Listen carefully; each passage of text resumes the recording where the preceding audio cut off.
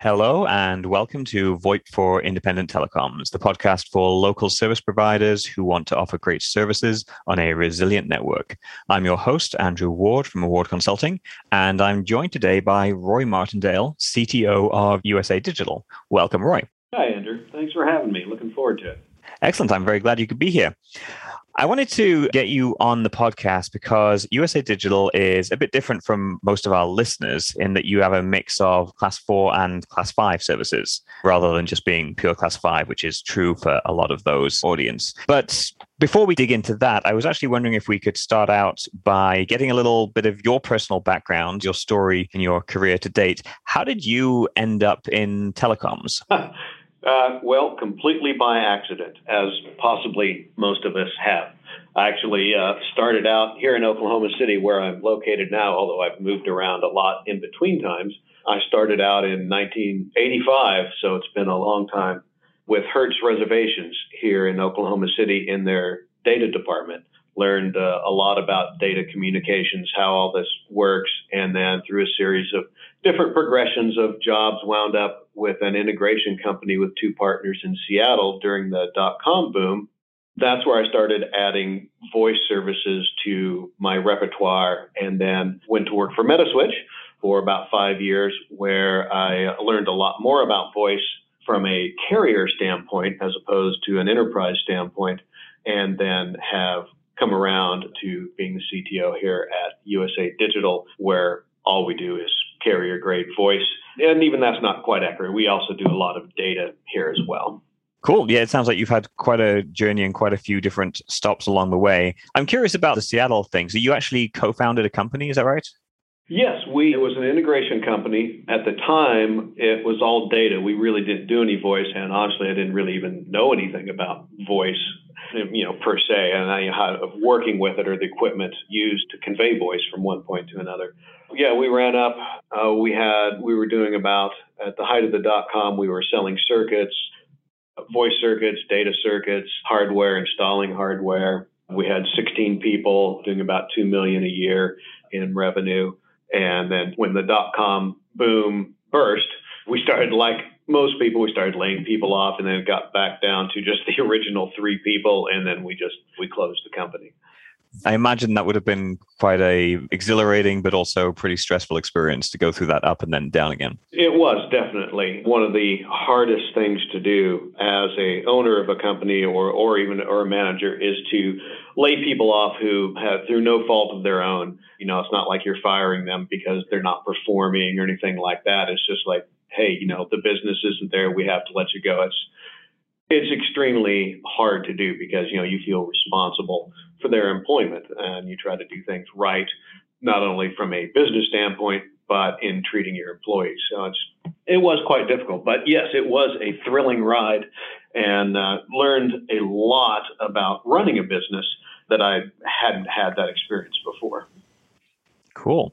So as I said, today I want to focus mostly on USA Digital, which you joined after your time at Metaswitch, when we obviously met each other a little bit, although we weren't working closely together. So could you tell me a little bit about USAD, where you said you're based in Oklahoma, but give us an idea of the kind of services USAD offers, kind of what scope you have in terms of like your size of your network, just to get a feel for what that business is. Sure. At its core, USA Digital is an inter-exchange carrier. And it started out in the classic sense of buying or securing long distance in large amounts from upstream carriers, and then selling long distance service to ILEC and CLEC, which was, how we started out, and making our profit, our money in the margin between what we sell it for and what we buy it for. Classic, any business. Sure. Yeah, sell it for more than you buy it and make a profit.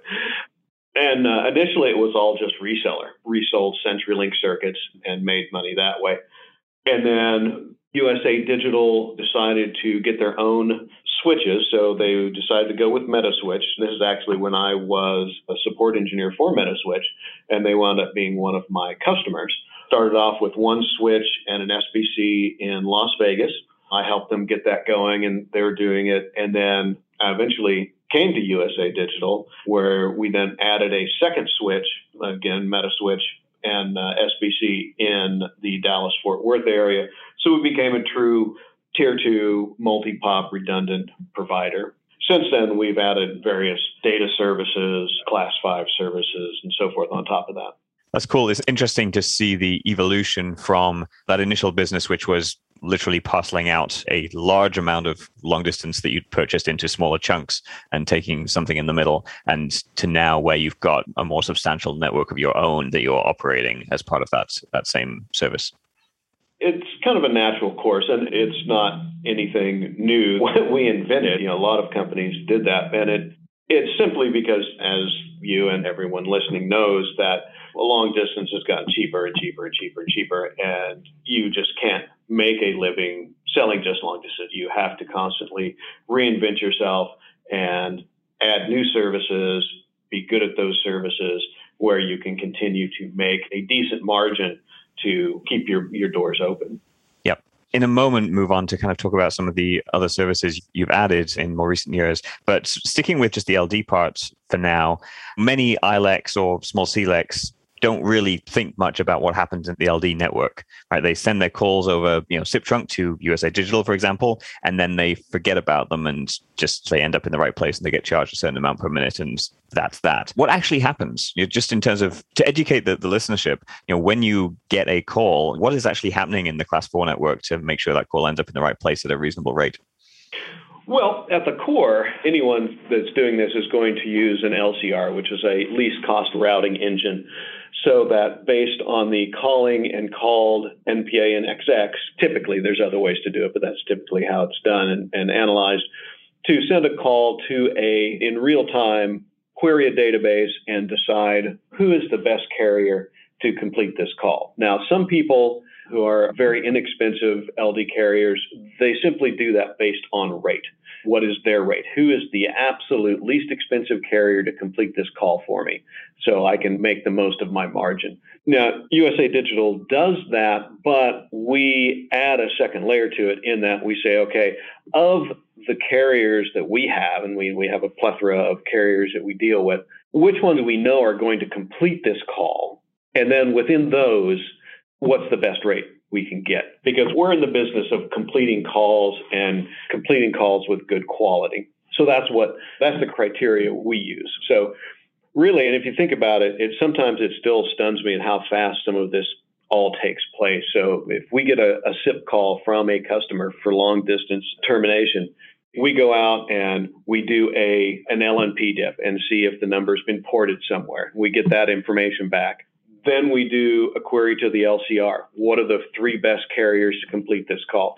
Then we try the first carrier. Most of the time it completes to the first carrier. Great. That carrier may even go through the same process that we did. But eventually we get, in the case of SIP, early media indication that, okay, the other side's ringing. And then finally, okay, here's an indication that the other side has answered. But it still kind of astounds me that calls complete as fast as they do when there's so much going on in a SIP network, and not just in our network, but possibly multiple networks along the way.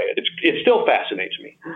Yeah, absolutely. And as you say, particularly because the carriers further into the network are probably doing very similar things to you, and all of this processing is happening over and over again, and yet post-dial delay is negligible and barely noticeable to the subscribers. And if I could just add one more thing. And now, since June 30th, you've got the whole STIR/SHAKEN attestation in there, which we're doing. So aside from the other things I mentioned, we're also going out and getting a token to place on the call to send out. So there's just so much going on. It's crazy, but it all works. Yep, there's a lot going on. You mentioned that you take care to select carriers that will actually complete the call, which sounds like an obvious thing to do, but I think a lot of rural ILECs have at some point experienced issues with rural call completion, which, as I understand it, my kind of model of this problem is that you have various long distance carriers who've got cheap rates, and when they have to deliver a call to an area where the cost to terminate it is expensive, they actually just reject the call. Is that the right model to think about that problem? There are carriers that do that. Is it the right model? No, I don't believe it to be the right model. No. Am I assuming what's happening correctly is what I'm saying? Yeah. Yeah, they will do that. Yes, there are some carriers that you send a call to, and it's a rural location in Iowa, and to terminate it is hugely expensive. And as part of their LCR process, they have margin security turned on so that if a call is going to result in negative margin, they just reject the call and say, hey, try somebody else. We just can't do it. We don't do that. There are regulations under which we fall that say if we get a call that's terminating to a rural area, we have to do our absolute best to complete it. So that's what we do. And sometimes on some calls, these areas, we are upside down, but it's our obligation to complete it. And, in the whole scheme of things across, any particular customer, that one call may be upside down, but we still make our margin on the other calls, and it all comes out in the end. Yep, absolutely makes sense. Cool. So you mentioned StirShaken. I think the whole world has been worrying about that over the last 6 months in particular. Lots of Class 5 switches now have implemented StirShaken, or at least implemented a robocall mitigation program. As an intermediate carrier, I think StirShaken looks a little bit different for you compared to those who have the subscribers terminating or connected to their own switch. Can you maybe tell us a little bit about what it is like to deal with StirShaken when you're an intermediate carrier? Sure. One of the funny things is, though, about StirShaken is we spent over a year preparing for it, getting everything, all of our ducks in a row, dotted T's crossed, and we're completely ready for it. And it has turned out after the first couple of months to really just kind of been a tempest in a teacup. It's not really, let's just say, a lot of the calls aren't making to the other end with the token as been assumed. I saw some stats that I don't remember the precise number, but order of magnitude, something like 15% of calls in July had StirShaken attestation and identity tokens on them. I don't know if that number is exactly right, but it was some surprisingly small number. And we were surprised at the numbers we saw just within our own network. Now we're tokening every call that goes out, sometimes because our customers don't meet the criteria to be able to get their own token and then test their own calls. So we're doing it for them. Some of our customers do meet that criteria and should, but fall in the category where they were given a pass as like you have under 100,000 subscribers, so you get an extra 2-year extension, and we're tokening them for them. But 100% of the calls going out of our network have StirShaken tokens. And that's either because we tokened them or our customer tokened them and we're passing that through. Surprisingly, and it's about the same percentage for calls that we receive inbound on DIDs or toll-free numbers, it's around 20, 22% of the calls that we receive actually have tokens. Now, whether that's because they're not getting tokened or simply because they hit a TDM network somewhere in between, which on the toll-free network is a great percentage of calls are hitting a TDM trunk somewhere, and then, of course, the token just disappears at that point. Pretty small percentage. Yep. Yeah. Hopefully, eventually that number will go up, but the FCC's gone to a lot of trouble over this, and it is a little surprising that it's having such a relatively small impact. The other thing that I'm curious how you're approaching is there's a deadline at the end of September, I think, which says something to the effect that intermediate carriers can only accept calls from folks who are in the FCC's new robocall mitigation database, which I think for most small ILECs is not that big a deal because they don't have that many different carriers that they interconnect with. But I imagine potentially for somebody who's more in the middle of the network, that could be a fairly onerous responsibility. Are you prepared for that? Do you have a plan? Or is it something that's still 6 weeks away? We can worry about it later. No, 6 weeks is the blink of an eye in this industry. You know that. But we have worked, and we started working quite some time ago with all of our customers who would fall into that category of who weren't going to token calls. We were going to token them for them, but needed to be in this database. So we've been working with them, make sure they were aware of it. Surprisingly, many weren't, which I did find surprising, being that they're in this industry. It's what they do, but they simply hadn't heard of this coming up. So we've been helping them and giving them the links and telling them what to do. And you need to get a robocall mitigation plan on file, because supposedly, the end of September, we won't be able to accept calls from you if you're not in this. There's a couple of there's more than a couple. There's several issues with this whole process. One, kind of a conflicting set of commands from like the FCC. As an inter-exchange carrier, someone sends us a call, we have to complete it or we can get fined, or we have to make every attempt to complete it. Yet here they are saying, well, if you get a call from certain people who haven't done this, well, then you're going to have to reject that call. So we're not inclined to be rejecting them just out of hand. So I think we'll just continue passing traffic until something gets done that's a little more clearly defined. But again, like I said, we've been working with a lot of our customers, making sure they get on there. So I don't think we'll get ourselves into a place where we're taking calls from someone who's not, that we shouldn't, or at least that the FCC says we shouldn't. But at the same time, we'll probably take calls from them until the FCC says, hey, you shouldn't. Then we'll say, okay, yeah. Put that in writing and give us a get out of jail free card here. Yeah, it feels like with this whole process, the FCC is continually going through a general to specific guidelines process where they give you some broad idea of what they want to do. And then we all say, I'm not really sure how that's going to work. And then they give us more and more details. And as we get closer to the deadlines, things become a little clearer. And hopefully that's what's going to happen here as well. Yeah. And like one of the basic things is they haven't stated, how often you should check. I mean, do you need to, I noticed you need that. to check. Yeah. Do you need to check every call you get? Oh, I need to go ping a database and see if this customer is okay. Or is it once a day, once a month, once a year? How often do you go check? Yep. Yeah, I was wondering exactly the same thing. It's not clear, and hopefully they will make it so if this is something they want to enforce. Okay, moving on from Stir Shaken, beyond LD services and Class 4, I believe you've kind of recently been dipping your toe into more Class 5e territory and maybe some UCaaS and that kind of thing. So I'm curious to hear what you're doing beyond the long distance services space. Sure. We have moved into what we'll generically call Class 5 as a broad stroke, just because, one, we haven't done it before. We're finding that we're having a lot of customers ask us if we can do it along with the other services that they're querying us about. It gets us into, it's kind of an entree into other areas and things that we can start providing for these customers. So we have come up with a UCaaS system called OmniCast. It's a hosted PBX. It has all the things that you would expect today from a UCaaS system. There's a couple of levels of texting from either your extension or mass texting from the company. It's got audio attendant call queues, conference bridges, conferencing chat, a call center application. It's nothing new under the sun. It's not like some, holy cow, this is a game changer. It's there as a very good, well-rounded, fully featured UCaaS platform. But what it does is then it lets us add to that the other services that we have added recently. So like cloud-based call recording. I don't know if any of your listeners have heard of Pindrop, very high-end fraud detection system. They're integrated into our network. So, anyone who's on our network can send calls to Pindrop for fraud analysis, real-time fraud analysis. Of course, there's the Stir Shaken part, international fraud detection.